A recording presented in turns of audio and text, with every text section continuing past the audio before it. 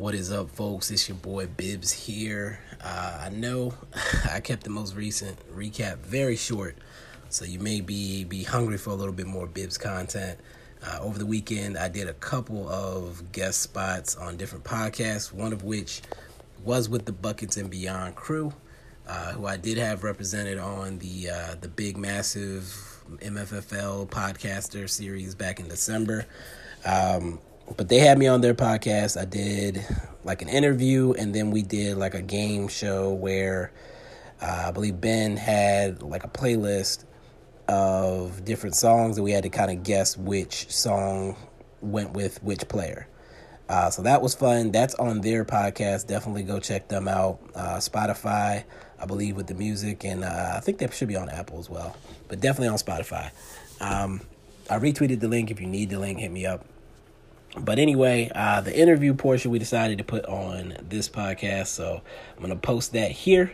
I definitely enjoy it. I do go back into some of my history here in the beginning. I think the first half is like just background info on me, some stuff you probably have not heard yet, as far as like how I became a South Carolina fan, because I live here, but I'm not from here originally. The second half, after the 45, it's like 44 and a half, but after the like 44 and a half minute mark, well, this talking time is going to push that back. After about 45 minutes, we get into a season preview, or review, I should say, over the first quarter of the season. So I say some of the stuff I said on the previous one, but I did add some other stuff. And then, of course, the guys had their input as well. We get into some trade ideas, and then some future talk as well near the end. So definitely enjoy. And of course, give the guys a follow on Twitter at Buckets and Beyond, or Buckets Beyond. I should probably have checked what their actual handle was. Let me find it. I'm tripping. And you know, I'm doing this live. You get the raw, unedited, unfiltered. I can't spell. This is Brad. Yeah, Buckets Beyond, at Buckets Beyond. So give them a follow on Twitter. Great guys. Anyway, I'm going to shut up. Enjoy.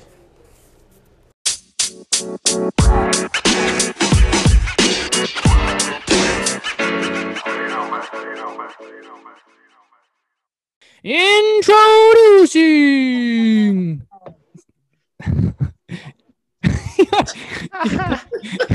I'm laughing at Andrew, bro. Sorry, I was right into the mic. Introducing your favorite friendly neighborhood podcast for the Mavericks, Buckets and Beyond.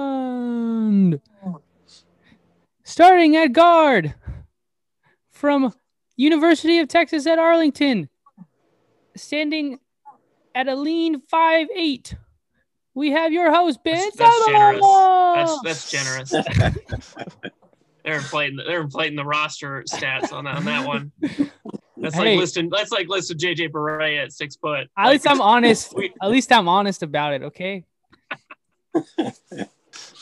And at forward from the Rosemont Bisons, it's the one and only goon, Andrew Bennett. Oh my gosh, happy to represent the Bisons here on the pod today. I never played for the Bisons basketball team, unfortunately, though. I did, but that's for another pod. Who knows? Okay. Moving on, who we got at center? At center, because by default, because he's taller than all of us. Jay in the building, buddy. Oh my gosh, Jay. All the way in your face, your boy Jay. Pause. Yeah. Oh, sorry. What? No, I just said pause after that. Okay. Continue. And now, the moment you've all been waiting for. It's your favorite Mavs Twitter account, the only one that knows what he's talking about. It's Bibbs from Bibbs Corner. Oh my gosh, he's in the building too. Did you mean to rhyme that? Not really. The only one. Yeah, that was solid. I like He that. was a rapper in his past life. We need to rhyme all of our intros. Actually, that's Try. No pressure. So like when Jay, come with the Give me that beats. come with the bars next week. Oh yeah, Beats and the bring bars. it. We got Ben Seibel in his hand, a Bible. We got the Goon Bennett. You never know how he's gonna be up in it. Hey, okay, I like Okay. that. Recovery. You salvage that one. And our guest, the coveted, Ooh. the respected, Mm. the one that's you. Uh-uh. Oh, It's I can't think of nothing. That Bibbs is tough. No, Rosa Bibbs, bro. Bibbs. Gibbs. Bibbs is back, just like the Bibbs. McRibs is back. okay. There you go. It's Okay, Michael there we go. Bibbins in the building. I'll allow We it. got Buckets and Beyond. It's something on. There you go, freestyle. Ooh, that was nice. My music's on Spotify. I can't Just, freestyle, but my just, music's just every week we're workshopping something. Pretty much, yeah. We're gonna try a Just- different one. just in the What y'all shop. do? Okay, now that we finally introduced everybody, yeah. After 30 minutes. right, yeah. Oh, look at the Yeah, time, that's all the time we got, folks. Man. That's all we got. man. Hopefully, Hope we you- didn't scare anybody off there. Yeah, seriously, guys. I'm sorry for the workshop we just did. We're just trying to get used to this new intro that we're doing. But really, we're just so excited to have Bibbs here. I know I'm speaking for all of us because as someone who's new to Mavs Twitter, I guess when we joined like in October last year, I remember specifically that every time I saw something from Bibbs, it was either hilarious, like extremely accurate to the reality of the situation, or like a well thought out opinion. And there's other things he does too, but frankly, on Twitter, there are, how shall I say, trolls that say dumb stuff that is based off of nothing. It's like they haven't been watching the games or something like that. And as a Mavs fan, for me anyway, I don't know about the other guys, but your Twitter profile was like the breath of fresh air that I needed. It was just so great. And I just want to, that's why we wanted to have you on. And not only that, I'll say this last thing and then you guys can chime in, tell Bibbs why we're glad to have him. But Bibbs, I think like you're, like just the content you put out there is just so funny. And like, I love like when you do those little like prayer audio. Those are awesome. Like, it's just like, I could just tell by the content you were putting out. I'm like, I would have a great, like, I don't even drink, but I would drink a beer with this person. Like, I feel like there's like very cool. I don't drink either, so we can both like not drink. We'll have together. drink like water and laugh, I guess. But I don't know. It's just really refreshing. What do you guys think of this character we brought on? Man, Biz is awesome, man. Glad to have you on, bro. I'll never forget when we did the pirate radio broadcasts. We did the yeah. we covered the first game of the season, and it was a ton of fun. We got to get that going again. Yeah. I got a little system here that I'm keeping I got like my computing and my gear is like off the chain right now, and it's about to get even better. So like I got a whole system now that I'm keeping like my numbers and everything with. I would love to do that again sometime, but I'll never forget that experience. That was a lot of fun, man. And obviously, as Ben said, great Twitter follow. Bibbs Corner. Is it at Bibbs Corner? Yeah. Yeah. Awesome. Good stuff, man. Good stuff, man. Glad you're here. Feeling like a guest pastor here, just waiting on my introduction like this. I'm Waiting terrible. I'm terrible at receiving compliments. waiting for everybody to get done talking so you can finally give the sermon, But trying give the word. to sit here and look humble. Yeah. I mean, I totally agree with what Ben and Jay said. I think most importantly, it's kind of like we're in the same spot as our Mavericks right now. We needed some reinforcements today. We needed some backup today. And so if you ever need some backup on Mavs Twitter, for somebody that's gonna bring some actual like thoughtful analysis, but also is gonna back up the Mavs, but also is gonna hold their feet to the fire when they need to be. So yeah, good to get into a quarter season recap with none other than Bibbs today. Mavs Twitter legend. Well, thank you guys. Always curious to hear how people perceive my online presence. I feel like I'm a mixed bag sometimes. And it's funny when people that don't know me run across a random tweet that was like me trying to be funny. And if you know me, you know that I'm doing that. But if you don't, you take it completely seriously and overreact to it.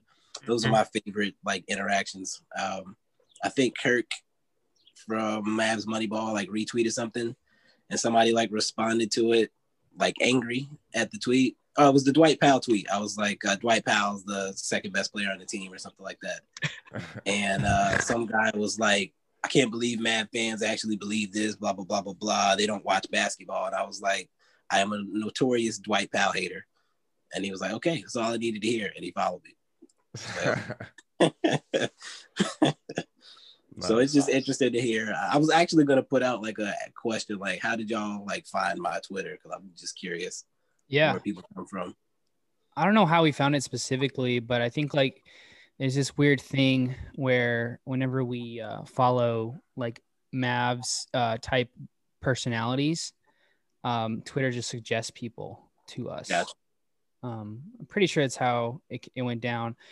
I was I was still like, I guess one thing I wanted to ask you, I think we can kind of get into the quarter review towards the end, but I wanted to kind of get to know you better. Because I think like you said, like you're in a different state. There's a different outlook that you have on our team. And I just really want to kind of get to know that a little bit. Okay. So I need to, you can get as long-winded as you want, Bibbs. Just don't worry about that. I really want to know your story because I feel like as a Mavs fan in Dallas, in Texas, I feel like I didn't really have a choice in who I rooted for. But I was like, thank God I was born there instead of like a Knicks fan or something like that. But I'm just really curious on how, what like how you became a fan, what led you to go to South Carolina, and then like, what's it like holding down the fort for Mavs fans out there, I guess. Okay. So yeah, I should be better at telling the story by now, but I'm not. So I have the bullet points up top. My dad was in the military, so I bounced around a lot as a kid. I lived in Texas from like 91 to 95 as a kid. So that was between the ages of like 3 and 7. And Jason Kidd was drafted during that time period. And my uncle got me a Jason Kidd jersey for like Christmas when I was 6. Jason Kidd rookie jersey. And he got his son a Shaq jersey with the Orlando Magic because he was like bigger than me. So we were like Jason Kidd and Shaq. And so, I mean, at that time, I played basketball when I was 6. I was living in Texas, Copper's Cove. I don't know if you're familiar with that area. I was living in Copper's Cove, Texas for 4 years. Played basketball, played football. I actually became a 49ers fan at that time because everybody was Cowboys fans and I wanted to be different. So I probably wouldn't have become a Mavs fan if I was picking an NBA team at that time. Even though they sucked, so I might have embraced it. I was weird as a kid already. Like I don't like front runners. So then we moved to the Northeast. I lived in Delaware and Maryland for a while. When I was like 9, I got NBA Live. I got my first game system of my own, which is a PlayStation 1. And I got NBA Live. And I remembered Space Jam. I remember Sean Bradley from Space Jam because he was like this really tall, freaky looking dude. And I was like, what the heck? But he had the same jersey on as that one my uncle had gotten me. So he stood out. And then when I got NBA Live, I wanted to play with that team because I just was familiar with what they look like. They had this weird 7-foot dude that could shoot threes. And that was pretty much, I was like, yeah, this is my team. And so I just kind of stuck with them. I was a 76ers fan too for a little while, being from the Northeast, looking like and having people call me Little Iverson when I was a kid. But I always stuck with I wanted to always stay loyal to the first team that I ever pulled for, and that was the Mavericks. As far as getting to South Carolina, eventually parents separated, and mom moved to South Carolina when I was like 13. I actually have met a few Mavs fans down here. Anytime I go to a Hornets game, I always find Mavs fans, which is always interesting and fun. But for the most part, I've just been kind of in my own bubble. Like even 2011, I didn't really have too many people I could celebrate with. Oof. I think I posted something on Facebook after, and like all my friends knew I was a Mavs fan, so everybody's congratulating me, but it's probably not the same as like being in a cluster of Mavs fans where I could have like gone out and celebrated with people and stuff like that. So hearing people talk about the parade and stuff like that kind of annoys me because I couldn't partake in those type of things. But I mean, that was before social media was like it is now. So I mean, I had people on social media already, but again, it's not the same as being able to really interact with people. And I don't think I got to a game in Dallas till like 2014 or 15 or something like that. So yeah, that's pretty much for it. Nice. Ben is muted right now for some reason. Is he okay? Sure, another question ready. You're on mute, my guy. I got it. I thought y'all were gonna say something, and y'all just kind of like, "Wow, that's interesting," and then just kind of. You're quarterbacking, man. I thought you had another question. Got it. Ready. It was interesting. It was a good answer.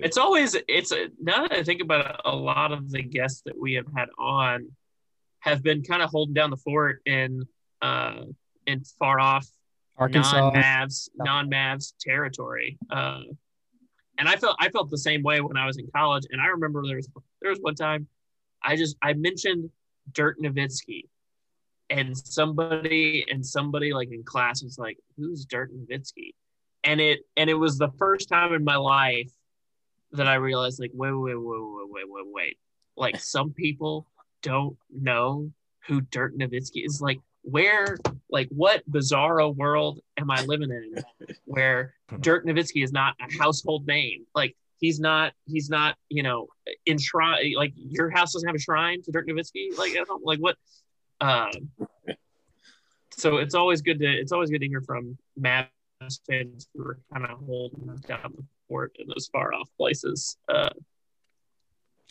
and educating their neighbors and their friends on the Mavs. I'm perfectly fine with having an obscure point of view on a subject in my peer group. So amen to that, brother. I don't like running with the crowd anyway. So yeah.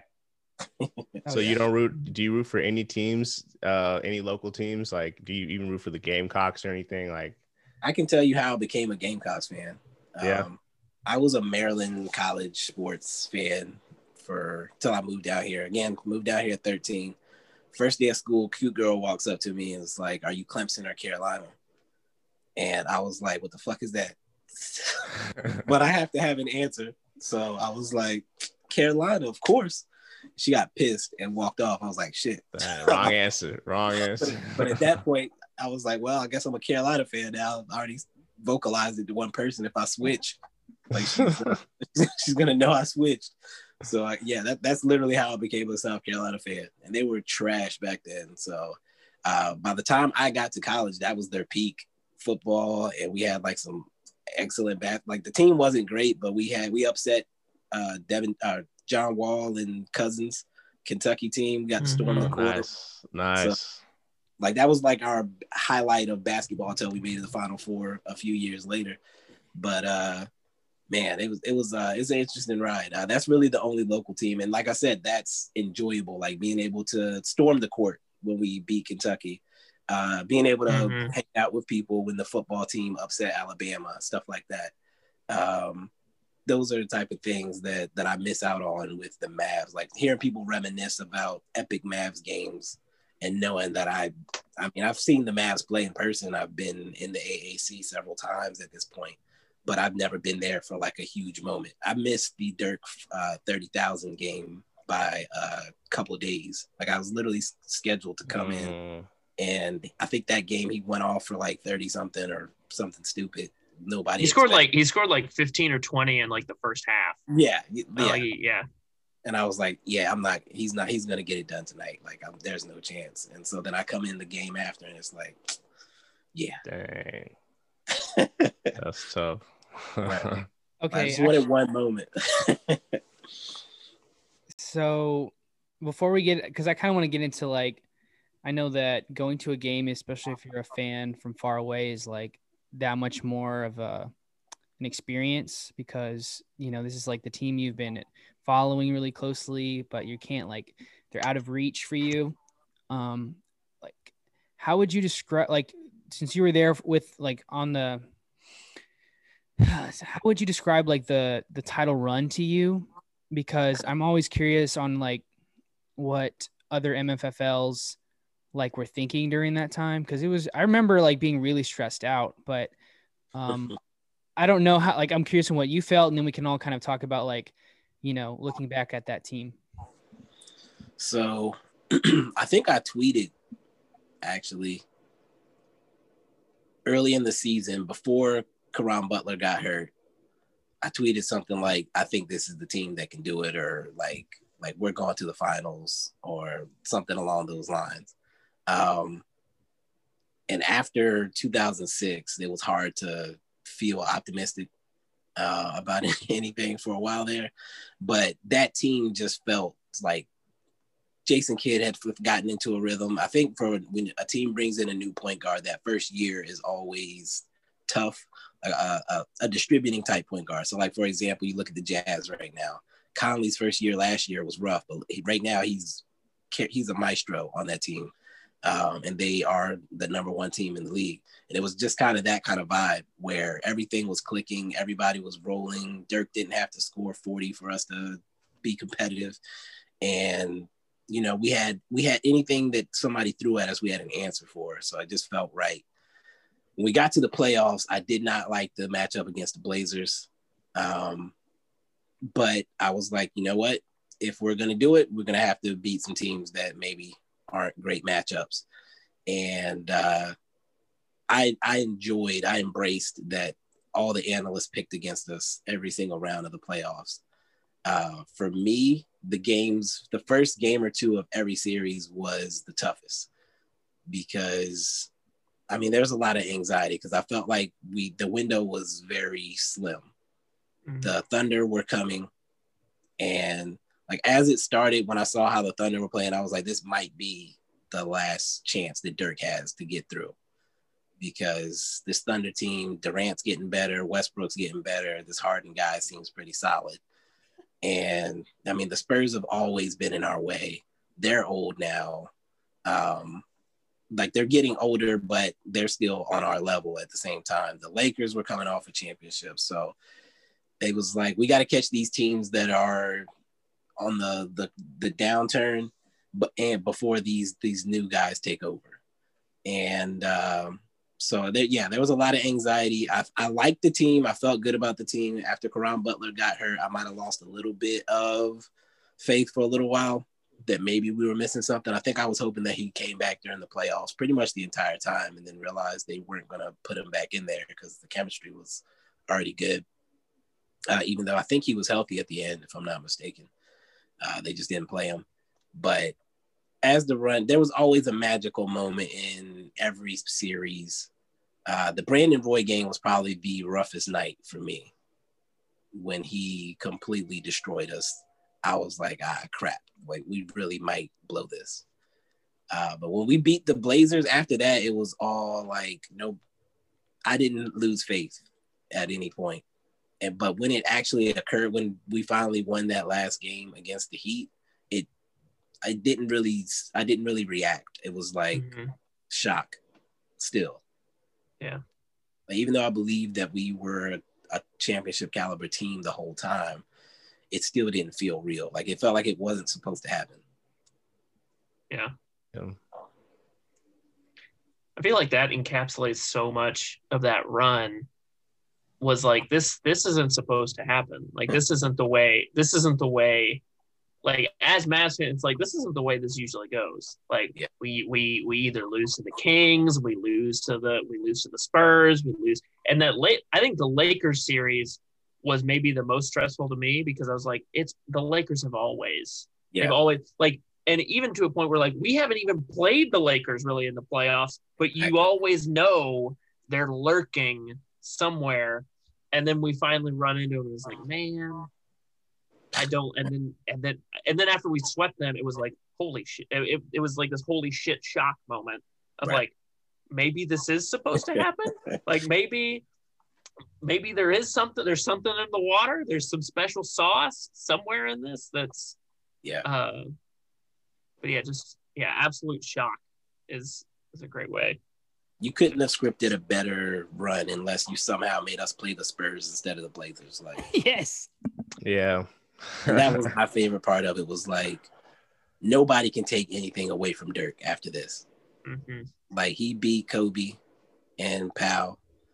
He beat the upcoming Thunder with Durant, and he beat the big three in Miami. Like, you can't say he swept the Lakers. He swept the Lakers. That was the last time Kobe was playing in a competitive playoff series. Freaking, they had to He retired Phil Jackson. Phil Jackson. Like, they had to like. That's the thing that annoys me the most, is that, sorry, Jay, like, I'll say this and let you go, but I think, like, the media coverage of that series is total garbage. Because they all say, oh, the Heat lost, they gave that away, blah blah blah. But, like, I don't know, it was just surreal to beat Kobe, because Kobe doesn't lose to anybody without, like, because not like that. Not like, definitely he doesn't get swept, and his team still had a lot of good pieces from the previous championship team, and, like, on top of that, like, you know that Kobe and Dirk respect each other, like, so much, because they're cut from the same cloth as far as, like, being prepared, doing everything can to win, like, over, you know, constantly trying to get better and adapting, right? So, like, with Kobe's anniversary of his death recently, I just can't help but think of, like, those two guys are on the same wavelength, whether the media will admit it or not. So that's kind of like a cool thing that I think, like, we as Mavs fans can kind of, like, cherish and hold on to. Sorry, Jay, you can go. Oh, you good, man. You good. Well said. Well put. Sweeping the Lakers, that's the craziest thing. And, like, that's the most memorable part for me, just because my friends at the time and a lot of kids in my high school, I was a freshman in high school when we won. A lot of them were Lakers fans. So, like, I'd see Lakers jerseys at school and things. And I was also playing basketball at the time. I was not good. It was He's so pretty frustrating. Good now. I have footage. He's actually pretty good. I was really short. I was 5'2", and that's not an excuse. I was 5'2" too. Yeah, you're short. Got him. Yeah, that's no excuse. It really is no excuse. Like, there was no excuse for the way I was on the court. But like, I was underperforming on the court. I was a Mavs fan. Like, the Mavs are the underdogs in the series. I just remember going to biology class and, like, hearing these hating fans, bro. It's like, man, so you got the Lakers next. Like, what's gonna happen next, man? Like, you gonna beat the Lakers? And then we swept the Lakers, and, like, I'm just walking around, bro, with, like a champion. Like a champion. Like, I have 2 cocks now. Like, I'm just like I have a, I'm a whole new man. I'm just like, bro, like, y'all can't. How does my Dirk taste? Just, yeah. That was pretty. So, like, I was having a kind of similar thing where I remember specifically in my high school, there was, like, when I was on the basketball team at the time, And a lot of my friends were kind of like LeBron fans more than like the Heat fans. Yeah. And he has the right to develop that kind of reputation. Like I used to give people a hard time about being LeBron fans, but he's so good. Like if Jordan went around to a bunch of other teams, like he would have MJ fans in different cities, you know? I think at the time it was fair to be a LeBron hater. Yeah, no. Oh, Yeah. LeBron hater? More than fair. Yeah. Well, I don't know. At the time, yeah, because it was right after he left Cleveland. But I just remember, like, I would always wear my Mavs gear at school. Like, I would always, like, you know, make sure to, like, rep or whatever. But I remember getting in, like, heated arguments with people about, like, oh, man, okay, this is the last thing, and then I'll ask the next question. Sorry, don't want to ramble. Okay, so this is like the next year that the Mavs went to the playoffs. I think they get swept by the Thunder, right? Because the Thunder made a huge leap and they grew a lot as a team and they swept us, right? First round. And the Mavs gave away everybody. Pretty much gave away everybody. I remember I was in community college at the time and there was like a straight up LeBron bandwagon fan in my class and he knew I was a Mavs fan. So I'm in no mood to go to class, whatever class this is, because I feel like super depressed. And like I go, this is actually like a psychology class, funny enough. And like I go in and my head's like hanging down and I'm just like kind of moping on the way to class. I'm like maybe 10 minutes late. And then I have to pass this guy right before I get to my normal spot in the back. Actually, I normally sit in the front, but I just didn't want to sit in the front today. So I go back, I pass him, and I could tell he's about to say something disrespectful, right? Like he's just like kind of winding up, if you know what I mean. So before he can even say anything, I do a straight up, achoo! Like right near him. You didn't dab, though. I did. That's how I do it now. So you fake Wait a sneezed minute. in his face. This is when the dab was conceived. That's So wait, hold on. Let me So hold on. You That's the story. you yelled "achoo" at him. Oh, let me finish. Okay. Continue. So I'm I very like. confused, but continue. I'm like, this is like, it's hard to explain the story, but like, so I like do what I normally do, but I like, instead of like, normally when you sneeze away from somebody. I made it I made sure to do it like right next to him. So he was right there. So I was like, achoo! And then I just kept walking. That might have been a reason to fight. That might have been fight. Like I might have fought you. See what I'm saying? Okay. Especially now. Yeah. Okay, let me get to the end of the story. Trying to give me COVID? No, go ahead. Yeah, seriously. So I do that, and then he kind of like is kind of shook by it, and then he's like, "Hey, man, that's disrespectful." And I'm just like, I'm not even looking at him. I'm looking straight ahead to my professor. Like, I'm not saying anything to this guy. Like, I'm not in the mood, man. Don't even, like, seriously. And then the professor keeps teaching the class as if he's not like trying to like verbally attack me, as if he didn't just witness the first dab of all time. Like, if he didn't so, like, witness history. So he could like read the room really well, and he just kept and then like it was funny, like he would ask questions like class was normal, and I answered those questions to say like, hey, I'm paying attention. I'm not like trying just to slack off or whatever. And then what's funny is that dude also started answering questions, almost like a competition. And I'm just like, okay, like, and then I'm just thinking like, what's my exit strategy? Because he's in the front of the class and I'm in the back of the class. And if I pass him, he might come at me. Like, I don't know what to do. So as soon as I get up, like 4 other guys from my class that I've kind of like bonded with, they all kind of create like a human shield around this guy. I kid you not. They all block him off.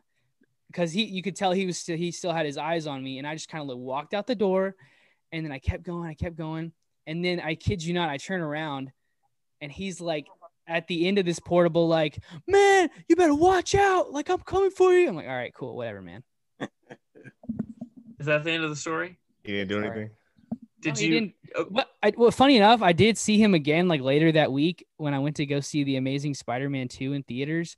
I saw him at North Park. I'm like, are you freaking kidding me, dude? Like, do I have to like get a restraining order? God, this story is so dated. So Did you actually sneeze on him, or did you fake No. sneeze? I don't know what came over me. I just did that. I can't explain it. So I you can see a fake sneeze. sneeze, the petty fake sneeze, passive aggressive, like that you as Some you're walking liquid got by. on me I can would see be- somebody doing that in class, That's Yeah, kind if some that's a good liquid bit. got on me, it would be a problem. Like I don't care if it's snot or like spit. Yeah. I didn't mean. I think part of it was I kept telling him like that season, like that off season, I was like, they're gonna break up the big three, right? Like they're gonna break up the big three. I kept telling him that. I'm trying to mentally prepare you, man. They're gonna break up the big three. And he's like, no, man, they're gonna play forever. LeBron's gonna get 8 championships. I'm like, okay. Like, I tried to tell you, like you wouldn't listen. So I think he hated me for like trying to prepare him for what would happen. But whatever. That's funny. I'm imagining y'all in class, like, actually, Mrs. Watson, Ben is incorrect. It's actually. Yeah, that's hilarious. And the rest of the class, like these nerds. Yeah. I'm sorry. Y'all can. Anyway, back to the pod, whatever we were talking about. Interesting.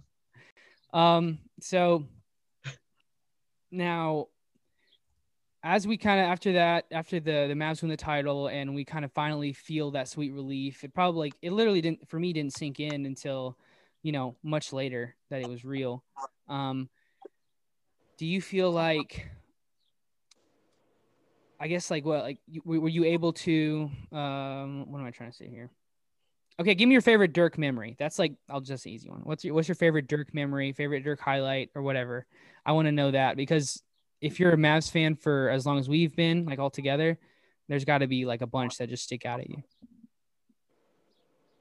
Honestly, there really isn't. All I remember is like the image of him pretty much being in shock like I was at the end of the game and like just walking off the court, like first with his hands over his head. Like you could tell that he also couldn't believe it, that it was actually done.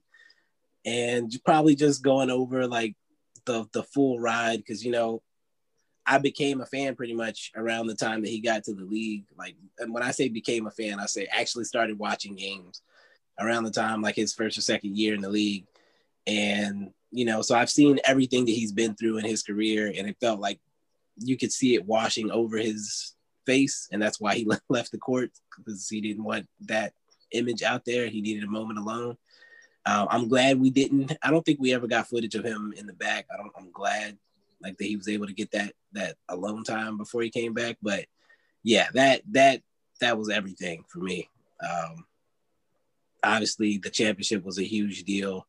On-court stuff is cool, but I think with Dirk, we look at him as more than just a basketball player. So seeing him, the human, in that moment was pretty epic. That's a good one. So totally. I think I'll ask a couple from the past, and then we'll get into the state of the Mavs. But I think, I guess were there any other teams that you remember that you really enjoyed watching, like after the Dirk championship team? Because I feel like even though we weren't necessarily like contenders a lot of those seasons, I think there were some really fun teams to watch, like regardless. Yeah, and the years kind of run together for me, but I was a fan of Collison when he was here. Darren Collison, the Collison OJ Mayo years were pretty fun, was pretty fun. I wanted Collison to come back after that season, but nobody else did apparently. I think the Vince Carter, the year we went to the Spurs, is very popular. The Vince Carter shot moment. But other than that, it's really just been a lot of fake. I won't say fake. It's been a lot of forced optimism and fun. When you actually look back at it, it's been pretty shitty. And I feel sorry for Dirk that he had to go out like that, that the franchise let him down year after year. And that was just pretty much how his career ended. And now we're watching them continue to make the same types of decisions. And I kind of said it on my quarter season pod with my friend on my pod, that Luka's not just looking at what's happening since he's been here, he's definitely looking at Dirk's career too, when he is looking at what he wants for himself long term. And he sees the minimal effort that went into trying to actually get Dirk help, outside of let's just save money every year, make Dirk take a bunch of pay cuts, and hope somebody decides they want to come here. So I kind of went off into a different area there, but yeah, that's perfect. That's a perfect segue. I love it. Keep going. But yeah, so that's how I feel about it. Like at the time, you hype yourself up for every season, but what we did to Dirk in those years was pretty disrespectful, in my opinion. Yeah, I think the brain trust of the Mavs has always been Cuban, Donnie Nelson, and Dirk. And, you can't help but look back at the missed opportunities to get certain players. Like when you overvalue a free agent that doesn't want to be there, or you just trade away your picks because you think, oh, well, we don't have time for that to develop them. Right. And you think about the fact that if we had drafted certain guys in 2011, 12, 13, 14, by the time Dirk retired, there were guys that we passed on that had become stars already. Yep. Totally. So we kept drafting a bunch of this is who they are guys that aren't going to get much better, versus trying to get young guys that maybe we could develop because we had such a short-sighted vision every single year. Which is why I'll say I'm glad that they drafted prospects this year versus. Oh God. Yeah. I was really worried this year that we would trade our picks for somebody that would eventually leave. Like, right. I don't want to trade for Victor Oladipo if he doesn't seem like he wants to be here. Like, so let's just develop, like, do our best to find the best talent, see what falls. And if it doesn't, then, we'll find another way. This is a major character building moment for Ben too, because for the last 10 years, it's been the exact opposite. It's been, man, we need to trade these picks, get us a guaranteed star, get us a second option for Dirk, get us a third option for Luka or whatever. It's so to hear him, it is bonkers to me to hear him say, man, I'm just really glad we're focusing on the draft. We're trying to bring in young guys, trying to develop some prospects. You're maturing, Ben. It's good to see. You love to see it. You done? Good Lord. Are you done? I'm trying to bring a little bit of levity, because I get it, y'all. Like it's dark days. It's dark days for the Mavs right now. But Ben, every time you talk, it's like, so yeah, we're here to do our quarter recap. Okay, fine. I'll ask. Turn the lights off in your house. Just curl up. You're not experiencing the back pain that I'm experiencing right now. That's true. Our captain Ben Sano is hobbled today with some difficulties.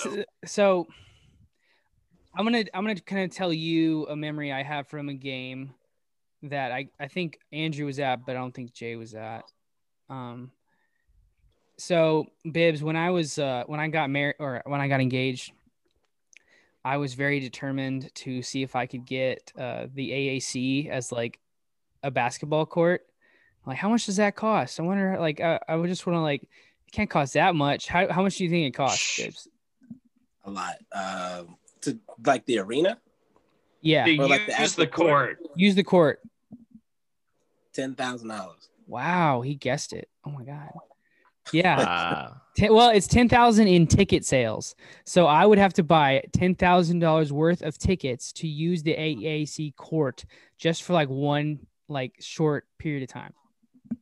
Like an actual ticket, like you have to buy a courtside seat to have that access? No, $10,000 worth of tickets. So like a season ticket holder how long can you take, like 10 years to do it? Just be like, hey, I'm going to buy $10,000 worth of tickets over the course of 10 years. Over the next like 20 years. No. Okay. Look. Okay. So I'm a huge Mavs fan, and I don't want to go to like a strip club or whatever for my bachelor party. So I literally just like said, okay, I want to go to a Mavs game with all my guys, fly in, drive in, whatever.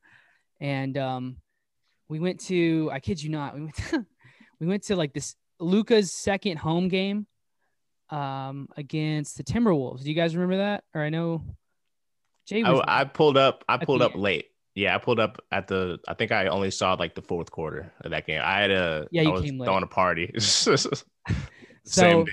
So it was like me and like 12 of my best friends were at this game, and I've never had this many friends at one game before. And by that point in the day, like everybody had really gotten to know each other really well, and they were all like bonding in a weird way that I didn't like expect.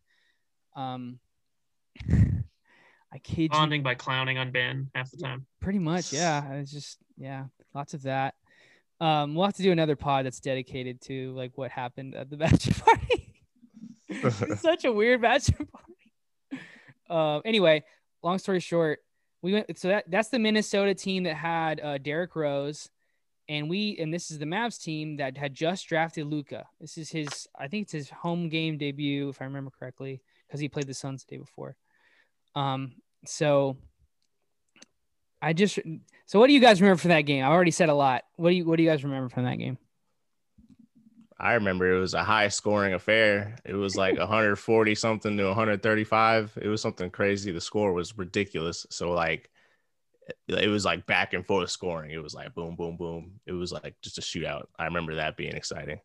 And so like the numbers were ridiculous too. Everybody was putting up crazy numbers. It's a good game. And we won too. Yeah. We won. That's I thought you remember. All that matters. So it was like 140 something to 140 something at the end of the game. And the Timberwolves were going through that whole Jimmy Butler fiasco. And I don't know if I started it, but somebody must have started we started chanting, Jimmy Butler, Jimmy Butler. Like to those poor, I feel bad now, but like at the time, it just seemed like an easy thing to do. So that like we messed up at least like 4 or 5 free throws for the Timberwolves by chanting Jimmy Butler. It was super awkward. Anyway, sorry, Bibbs. I didn't mean to just run away with that one. Interesting. So I guess let's just get into the team we have now then. What do you think? What are your takeaways from the first quarter of the season so far, and then we'll just go around. Okay, Luka is good at basketball, and almost nobody else on the team is. Maxey feels like our second best player right now, realistically. I think somebody pointed out we were 5-4 with Maxey and we're 3-7 without him. And I know some other guys were out in that time period, but it's like, I think I had already said that Maxey and DFS are probably our most important players behind previously Luka and KP, but right now I can't do this KP thing with him playing right now like he did at the beginning of last season when he had not played with Luka before. Is frustrating. And like he looks like he just got here and off a trade or something. And so that part of it is really killing me right now. Tim Hardaway Jr., I've always been annoyed with Tim Hardaway Jr. When I pick my fantasy teams, I prefer consistency versus a guy who can be 30 points one night and 5 points another night. I would prefer you be 18 every night than to have those fluctuations. So Tim Hardaway Jr., can't stand him for that reason. I go back and forth with some of the other guys, but it's just like we have some good role players. We have Luka, but other than that, I'm not sure what we have. And yeah, we can, if we get healthy, we can likely put together some crap and make the playoffs. But as far as like making noise, this team isn't doing that. And that's why we have Bibbs on this pod for gyms such as these. Guys, what do you guys think? We need to get some reactions from y'all from this first quarter. I'll jump in. I gotta agree with Biz, man. Like, there's just a lack of talent on this Mavs team. That I don't think we are being realistic about as fans. I watched a Jimmy Crowther video, All Things Mavs, last week, and he was like, "Oh, Mavs fans are being too pessimistic." Da, da, da, da, da. And then I'm seeing all these fans in the comments like, "Yeah, man, what is this? People are saying we need to get rid of KP." I'm like, bro, we do. We do. like this guy, he takes the game off against Houston before we have a tough stretch against the Nuggets, against the Jazz, against the Suns. We have a tough stretch. We need him for that game. And he takes, this is the game we decide to rest him. And then he comes back the next game rusty. He comes back the next game rusty. And he comes back the next game rusty. And then, God only knows what's going to happen in the next couple of days. Like, he might catch COVID. He might catch COVID, and we'll be thinking like, man, we had KP for a precious 8-9 games this season. And then people are looking at it like, oh, well, it's okay because guys are out with COVID. That's why this is not okay. That's why it's not okay that he's not balling out. Yeah, exactly. Like that. That's why it's not okay that we're not seeing a consistent THJ. And my thing, I actually like THJ. I've been kind of harsh on him on the podcast in the past. Like I don't remember if I would call for him to get traded this offseason, but I was perfectly fine with seeing him go away for almost anything. I was very happy to see that he was in trade talks and things. So sorry, Tim, but I just think he doesn't fit with this team, man. I think he's being asked to do too much. He's not built to play multiple positions. He's not built to defend bigger guys than him, man. He doesn't have the skills to do that. He can shoot the ball really well. I think that's really, that might be where it ends with him, man. He might be just a great shooter, and that's what he should be. But on the Mavericks, he has to be a playmaker. He has to be this. He has to be that. Like, it seems like he's got the ball all the time. Like, it seems like he's chucking the ball a lot.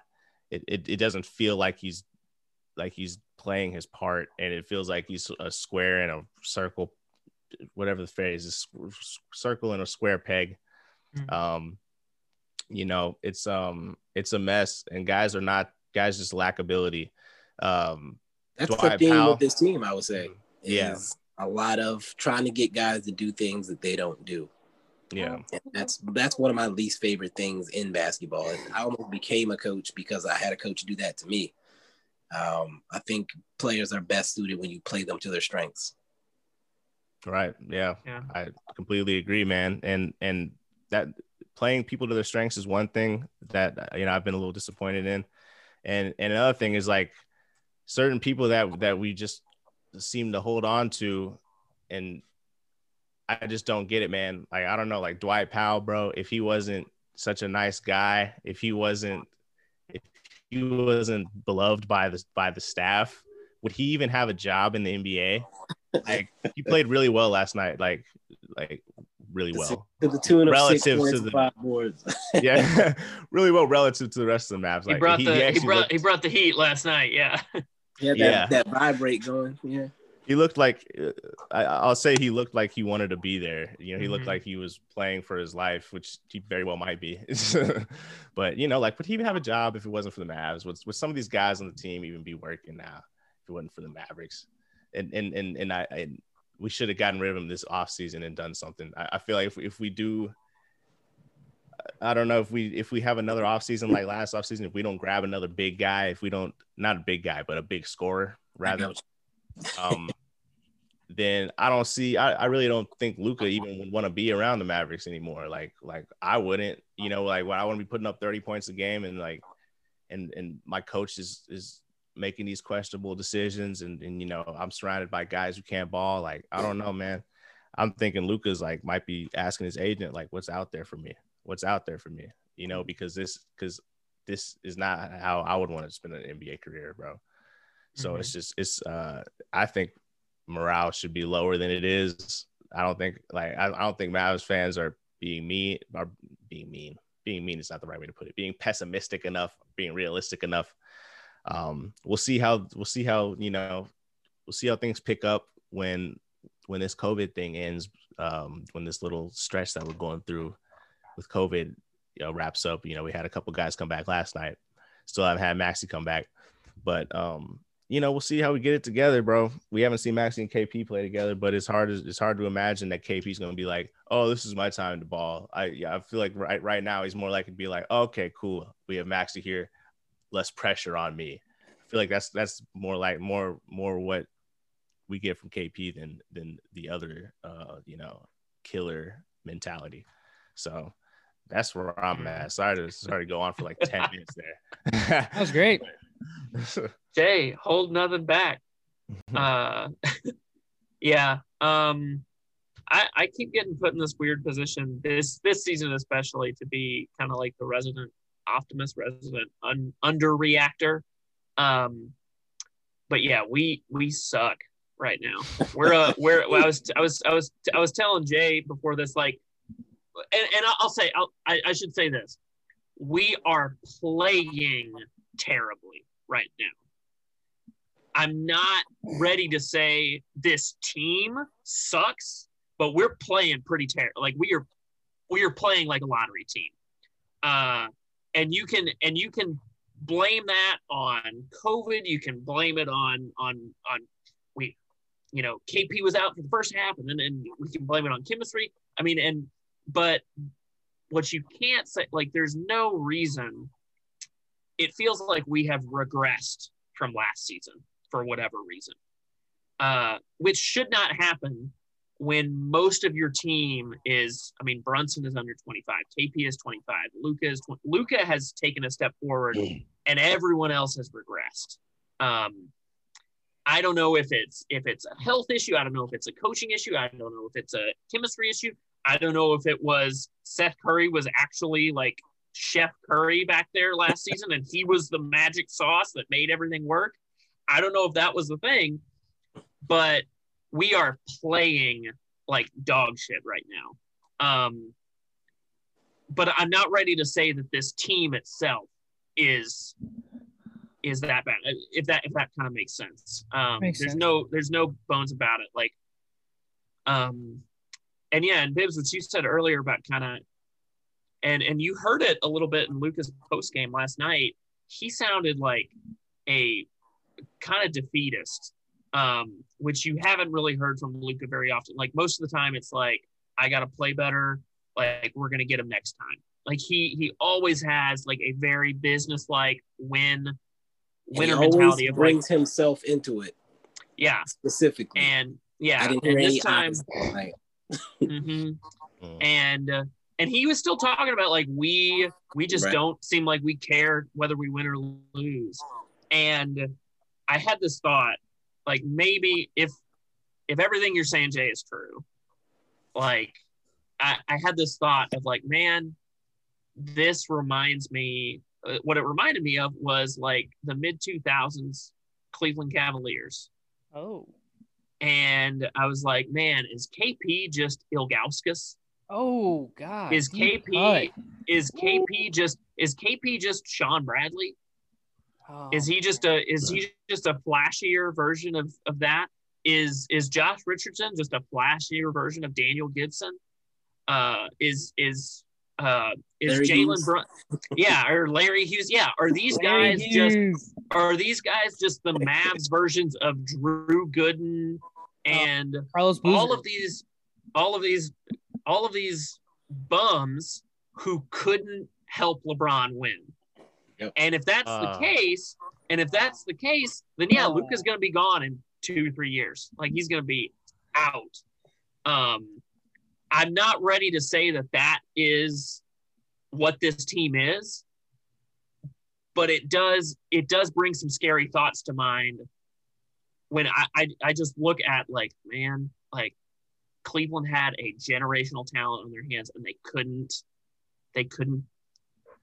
put the pieces around. They couldn't support him to get him a championship. And now it's to the Lakers and to the Heat and to their benefit. So yeah, it's been rough. You gotta hope that once, everybody we've reached that point now where like the next 18 games, there are no excuses. They're all must win.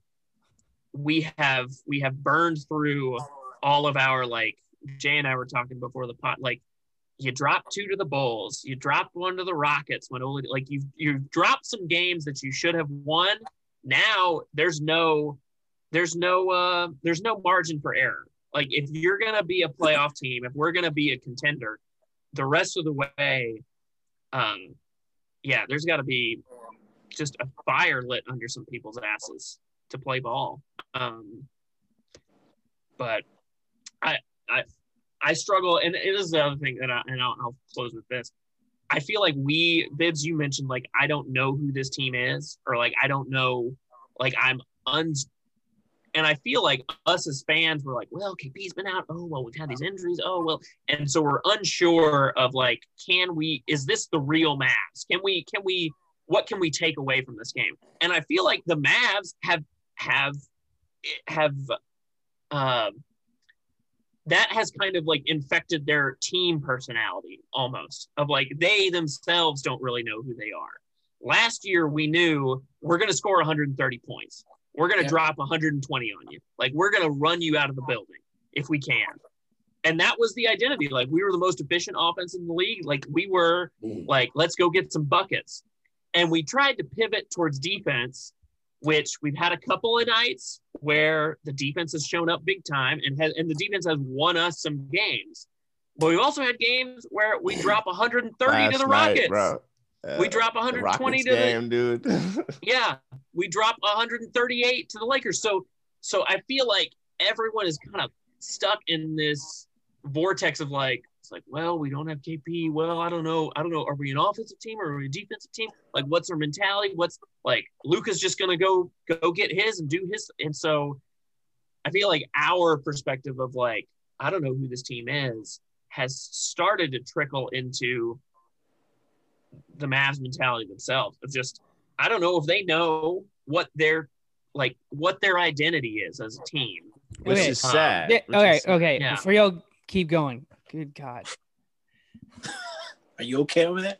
I'm good. I'm just like, we're spitting, we're breathing fire out here, man. No, you're doing great. All the stuff you're saying is completely true. I'm not disagreeing with any of it. I'm trying to like give a funny spin to it, but you keep making it more. There's nothing funny about that.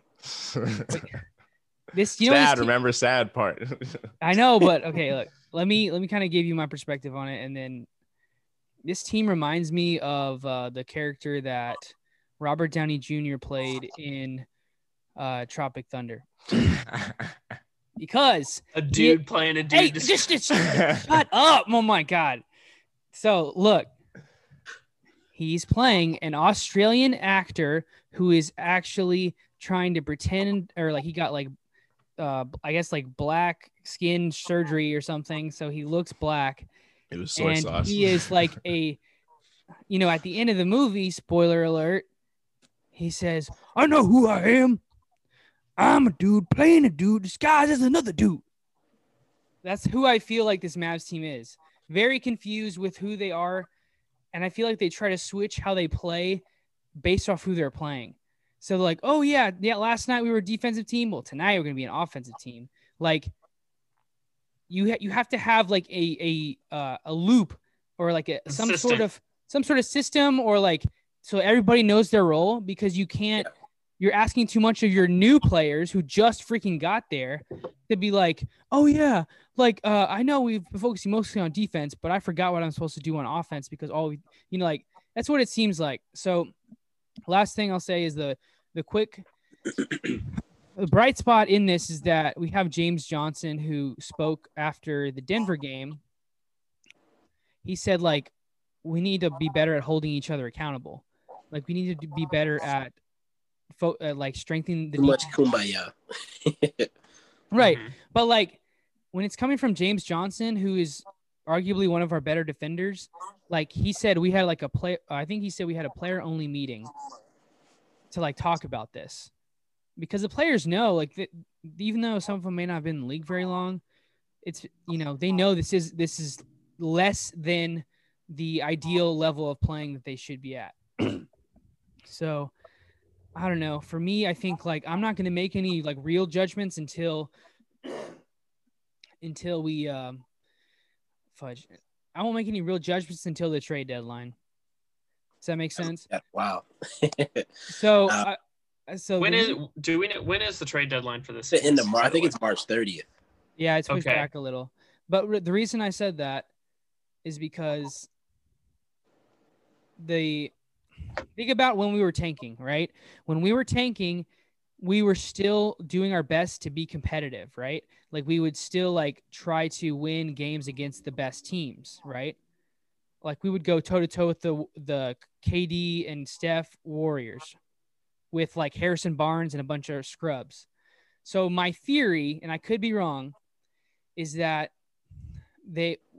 with these players out, the Mavs front office is saying like, hey, I need you to develop the crap out of everybody else, right? Like I need you to put them in the flames and see how they do and just keep developing them. And I think like they kept out a couple of those guys who were on COVID a little longer than they should have been, right? Is they said, 14 days, but once the 14-day mark passed, they were still out. So my theory, and I could be wrong, is that they're developing the talent around Luka, and they're asking Luka to distribute more, okay, to either it's basically like, and you're giving the other players on this team who are playing for their job an ultimatum. Either you play really well with Luka, who is like running point, or we're going to we're going to still give you playing time, but we're probably going to trade you. Does that make sense? I think you give them way too much. No, it does not. It does not. It does not make any sense. Yeah, So, I don't like Isn't that not what's happening? No, not at all. You don't think so? No, I don't think so. I think so. Just coming back to some of the things that the guys have said here about identity and things like that. What I've watched, the Miami Heat with Jimmy Butler out and Tyler Hero's been out for a while, and they have 2-3 layers deep of players that do certain things in their system. Yep. And they can bring Gabe Vincent in and he can lead that team, and they look like the Miami Heat. The 76ers lost most of their guys for a while, and they had, I think, Ben Simmons, Embiid, and a bunch of rookies and G League players. And they still look like the Philadelphia 76ers. And Embiid and Simmons missed games in that stretch, and they still look like the Philadelphia 76ers. We look like a different team every single night. Like, you don't know who the starters are. And, like, it can be Josh Green starting at the 4 versus Willie Cauley-Stein and KP playing 4 or 5. And, like, as a fan, even as a fan, that's frustrating and annoying. I can only imagine what the players feel. I had to tweet earlier about, like, imagine if you showed up to work every day not knowing what department you're working in. Mm-hmm. Like, today I need you to do marketing. All right, tomorrow you're doing sales. And if you don't do one of them well, you may not get the opportunity to do one of them again. Yeah. Everybody's on a like you said, the kind of going back to what Ben said, the idea of playing for your life every time you're out there. That's not comfortable. You're not going to get into a rhythm. You're not going to come together as a unit when you feel like you're playing for your life every night. When Josh Green gets the ball and he's thinking, if I fuck this up, I may not play for 5 games. And when Richardson gets a shot and he's like, if I don't hit these buckets, they're not going to bring me back next year. And if I'm a free agent and I suck right now, I'm not getting a contract. Like, and you keep putting yourself in that situation where you're bringing in these guys like this on 1-year rentals and prove to me that you can do this thing that you've never done before in your career. And you put that pressure on Luka to elevate every single player that you put around him. You're setting yourself up for disaster. Luka shouldn't. Luka's not a miracle worker. Yeah. And that's not fair to him. Just because they're open doesn't mean they're going to knock it down. Like, that's kind of where he's at right now. Yeah. These guys, like Richardson has not. I mean, I'll admit I'm guilty of it as well, saying, hey, look, Richardson shot the same percentages that THJ shot before he got here, so maybe he can have a THJ revelation. But looking at it, when I had to sit down and do this quarter season, I sit down and think. I realize it's not fair to Luka to expect him to elevate every player. Like, even like Willie Cauley-Stein and Dwight Powell, like, oh, when they're with Luka, they can be this. No, we should be bringing in guys that already do things at a high level. And if Luka makes them better, then we're going to the moon. But if they just do what they already do, we can still be a good team. Like, Luka is allowed to have an off night if we have somebody else that we know can give us 25, 30. Okay, that reminds. Okay, Yeah. let's just transition to the next thing because I want to get to the next thing. Wait, I'll just start then. Where I'm calling Washington and giving them a blank check and saying whatever you want besides Luka. You want 30 first round picks? All right, maybe we can dial that back a little bit. But like whatever it takes to get a 20, 25 point per game score beside Luka is what you need to do. I'm calling every team. Like I said, I'm calling the Magic. I'm calling the Wizards. Cavs. I'll call the Bulls. Knicks. I'm calling any team that has a guy that averages 20, that gets me 10, 12 rebounds with 15 points. I'm calling every single team saying, what do you want for this player? They're going to shoot high, and depending on how high they shoot, I'm going to have a nice little counter offer that anybody besides Luka can go at the end of the day. Yeah, I wasn't I wanted the Porzingis thing to work out, but there's a reason why I did not buy his jersey. Because, like, I'm not buying – oh, God, that's awkward. Bibbs is wearing a Porzingis shirt right now. Yeah. I didn't buy it, for the record. I like, if you wouldn't buy their jersey because you're not sure if they're A, going to be healthy, or B, traded that year, then that's probably a good indicator of whether they're expendable or not.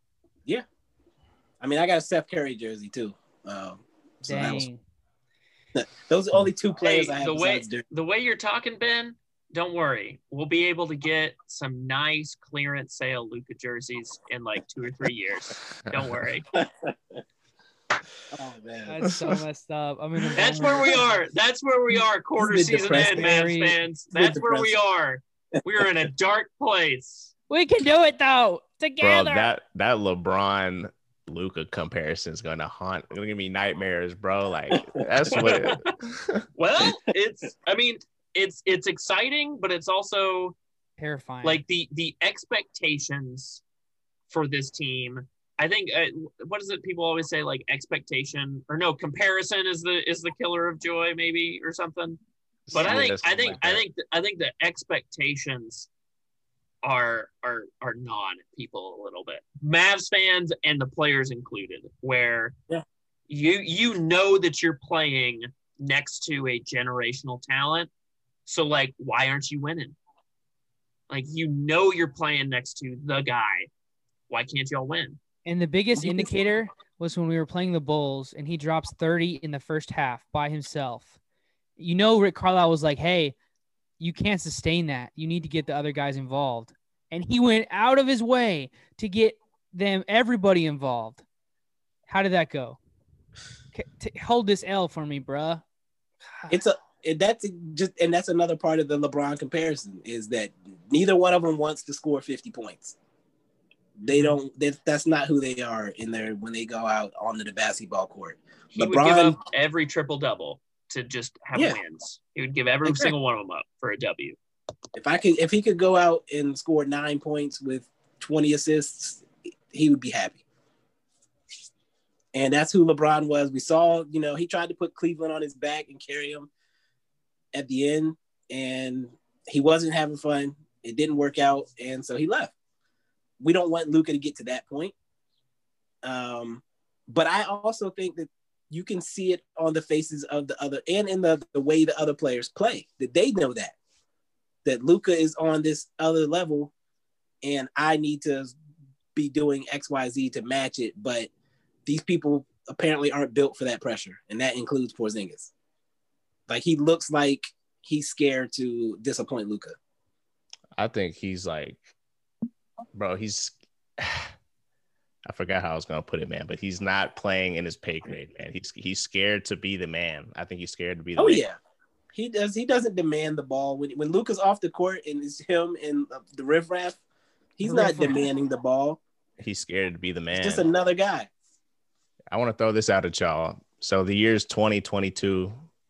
We're going to the 2023 season. Luka, Trae Young, and I don't know, Tyler Hero. They start a super team. That's not a super team. It's a What is fun Tyler name. Hero doing there? Tyler Hero. Luka Trey Young. I like Tyler Hero. Luka Trey Young. Oh, Yeah, and affirmative action hire. Luka Trey. Luka Trey Young and Giannis. All right, Start a super team in Milwaukee. Do we burn jerseys? Do we like where are y'all at with Luka once he leaves? I'm not burning any jersey. That's extremely disrespectful. That irritates the crap out of me because like you don't. Like when they burned the jerseys in Cleveland, like what did you expect? Like he gave you 7 years of his prime. Like you have to be an ignorant basketball fan to do that. I hate that. Sorry. I understood them being that angry and hurt. That's like your girlfriend burning your stuff after she catches you cheating type of thing. Like I understood that. Yeah. But people just burn any jersey now. Like it's not cool anymore. Steph Curry, when he left us for Portland or whatever for personal reasons, like burning a Steph Curry jersey is like. You saw burning Steph Curry? Let's relax. Let's dial it back. I didn't see a burning Steph Curry. Did you? No, I didn't see it, but like that's the level. I'm being a little bit hyperbolic, but yeah. I see everybody's burning jerseys anytime a player leaves. It's like it's not the same. Like LeBron was the hometown kid, and they thought they were gonna have him forever. So I could get the emotion behind it. I do get like what you're saying. It is disrespectful. Like LeBron was hurt by it. Like he was shocked that first year. You could tell he did not embrace being a villain. For whatever reason, he didn't realize people were going to be upset about him leaving. Like he legitimately was surprised by the response. Yeah. And it's like, if you're going to do something like that, you have to know it's not going to go over well. Yeah. He did not read the room. No, not at all. But as far as how I would react to Luka, if things continue how they have been, based on what we did to Dirk down the stretch of his career, I would not be able to blame Luka for leaving. Like, if we don't make a move here within the next year or so to get him a second guy that is not a guy that a team is willing to trade because they don't know if he's going to be on the court at any point in time. And even when he is, he's going to spend half the season ramping up. If we don't get him another guy, then I wouldn't be mad at Luka for leaving. Cool. So we started off, it was like Luka's gonna be he's our next Dirk. He's our next Dirk forever. Now we're starting to talk like, all right, well, there's a chance he could leave. Like there's possible scenarios where obviously he would leave. I wonder when we're gonna get to the point where it's like, all right, he might stab us in the back here, man. Like, oh my god. All right, Bibbs. Okay. Let me ask you this, Bibbs. Let me ask you this, because I've been on the Giannis to the Mavs hype train for the longest. And I'm going to ask you this because I know that Andrew's always like, can we get to the happy part of the pod soon? I'm trying. Look, let me get to the question. God dang it. Bibbs, let's be real. Do you see the Bucks getting out of the East? Like ever? I think they have a chance, yeah. I think Giannis is the problem, actually. Ooh. He needs to have a post game. Yep. Him working on his post game makes a lot more sense than him trying to figure out how to shoot a three. He can't even make a free throw right now. Why are we worried about him shooting threes?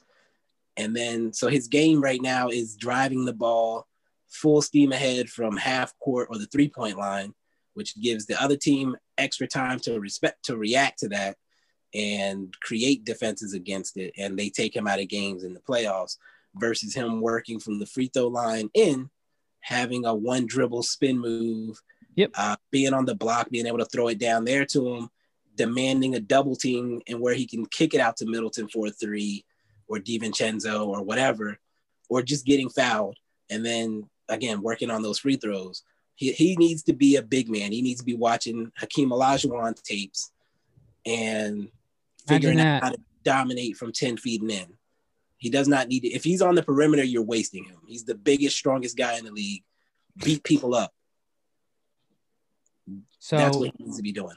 So since they're probably not going to do that, if I had to guess, I think the Bucks think that then we do this every week. I'm gonna say, let me do it, and just see what he says. Okay. Gosh. God dang. Let me do it anyway. Come on, man. Like, come on, it works. I want to do it It's a so good bad. bit. Come on. It's a good bit, Andrew. He's I when you have promise. the GOAT of Mavs Twitter on the pod, we have to get his answers for these type of questions. I'm gonna ask. Andrew is like. I'm gonna mute myself until the end of the podcast. This is how I feel. God dang. Okay. Bibbs, let's say what do you think Giannis's timetable is? Like when he signed that deal, do you think he said we need to get a title by this year? No. I always thought he would give him at least this next contract. So I don't know if it's 4 years or 5 years. I think he'll ride out the contract and make his decision at the end of the contract. Really? You think he'll go all the way through? I think he's closer to Dirk than Luka is, because Luka came in as a superstar. Dirk and Giannis came in as guys not knowing if they could survive in the NBA. A city embraced them, and they wanted to give payback to that city. Like I always tell the story about Giannis's first game check. He sent the entire check to his family and had no money to get a cab. And a fan picked him up off the street because he was running down the street to the game. And a fan picked him up and drove him to the game. Like that type of stuff. I think his dad passed away in Milwaukee, and I don't know if he's buried there, but he might be buried in Milwaukee. His mom has been there the entire time she's been in America. His wife is from Milwaukee, or I guess they're not married yet. His baby mama, the mother of his child, is from Milwaukee. Like he has roots in Milwaukee. Like I think Luka's girl's still in Slovenia, if I'm not mistaken. Oh, like damn. he hasn't put down roots in Dallas at all. And again, he came in as the shit, and he knows that, and the league knows that. So he's gonna do whatever he has to do for him. The loyalty.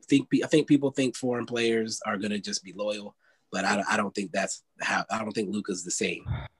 The reason I asked you that is because I think there's a possibility that Giannis requests for a trade if he thinks like, hey, either y'all won't put me in the right system, or you won't develop me into the player I need to be for us to win. Like, I think he would just like politely like ask them like, hey, can you explore trades for me? Like, I think that's the kind of thing that is in your head. Huh? How long do you think that's going to be for in your mind? I don't think I think like this is kind of technically a fluke year because of all of the COVID stuff. So I wouldn't say after this season, but if they don't make major upgrades next season, I can see that being a very real possibility. Just because, like, if let's say that the Nets in Brooklyn figure it out, like, there's no way that the Bucks can get past the Nets, or now the Sixers are good. Like, all these other teams that keep leveling up, I just don't see it. I'm gonna say it again. I said it last pod. Ben, you're smoking crack. You need to put the crack down. No. You need to put it down. Giannis is not ever going to leave Milwaukee. He's not. I'm calling it. He's never leaving. For the exact reason why you said, Bibbs. And I try to put it better than I put it last week, but that's exactly what it is. He's more of a traditional guy, man. Like, he's a family guy. His family's there. He's not a star like Luka is. So he's not going to behave the same way. And also, he's a Euro in the more stereotypical Euro way, where he's not as focused on the rings. He's not an American, he's not a young black dude who just wants bling and rings and all that. You know what I mean? He's an African Euro guy who's happy he's even made it this far. Right. So, I mean, yeah, I just don't know. That's my opinion on it. Yeah, I just don't know if he's like patient. Here's the thing. I think he is. And here's the thing. He's more likely to blame himself for any failures of the team than anything else. Right. Like, he's more likely to say, I messed up, or I need to take it to another level, or I need to be in the gym doing this or that and the third. Like, I think that like same thing as Dirk. Like, he is gonna say that he's the one that came up short. He may have hopes and expectations as far as roster construction around him, but when it comes to on the court performance, he's not the type to blame other people, I don't think. Right. Okay. So I can't see him leaving before the end of this next contract. And I also think that he cares about legacy. Yep. And I don't think he wants to go out like KD. I don't think he wants to be KD to where he latches on to something that's built somewhere else. So even if he did leave, I would see him going to a franchise with more flexibility where he's clearly the guy and then can bring other guys in after him. But I don't think he's going to just like hop to a established team. For example, if Luka's still here, a Dallas, and be a number 2. I don't think he wants that. I think he wants to be a GOAT. That's the thing, though. Oh, sorry. I was saying, I think we were anticipating maybe if this season didn't go well, I think we were going to, and I think we were hoping maybe we would see those colors show up from Giannis. We were hoping that the season might not go as well and that he would wake up and realize that maybe I'm a number 2 guy. Maybe the way I'm playing now, it would be better if I was with somebody else who could do this, do that, do whatever. You know, Giannis is on my not a winner list. I'm not taking your bet that he's not going to win, but I don't think that he's a champion on the Bucks as they're currently constructed. I don't think I don't see them winning on this contract. You know, 5 years is a long time though, man. And Giannis is so Brook Lopez might be out of league by then. yeah. Giannis is godlike. So I mean, he could do anything in 5 years, to be honest. But I think on that note, we already kind of recorded a really long pod. So yeah. Y'all done? Yeah, we're done. So coming. Sorry, Andrew. Sorry, Mavs fans, for having to sit through that every week. Every week. What's every week? What's every week? Yeah, it's every week, bro. It's this happened last week. That was it. Well, last week it went it went the same way. We need a lunch break. Lunch break. My bad, guys. So sorry. Oh my God. Bibbs, thank you for joining us on the Buckets and Beyond podcast. Could you tell all of our lovely listeners where to find you? So Bibbs Corner, BIBS Corner on Twitter. BibbsCorner.com is the website. I put some content out there, not just basketball, also movie reviews, movie news, stuff like that. Started writing again for hiddenremote.com and netflixlife.com. Again, that's mostly movie review type stuff. Bibbs Corner. I changed the name. It's actually Bibbs Corner NBA podcast now. I'm trying to make sure it's clear what I'm doing. Nice. So Bibbs Corner NBA podcast is the podcast. Just find me. I'm doing a lot. So Twitter's the best place. Twitter's the best place. Okay.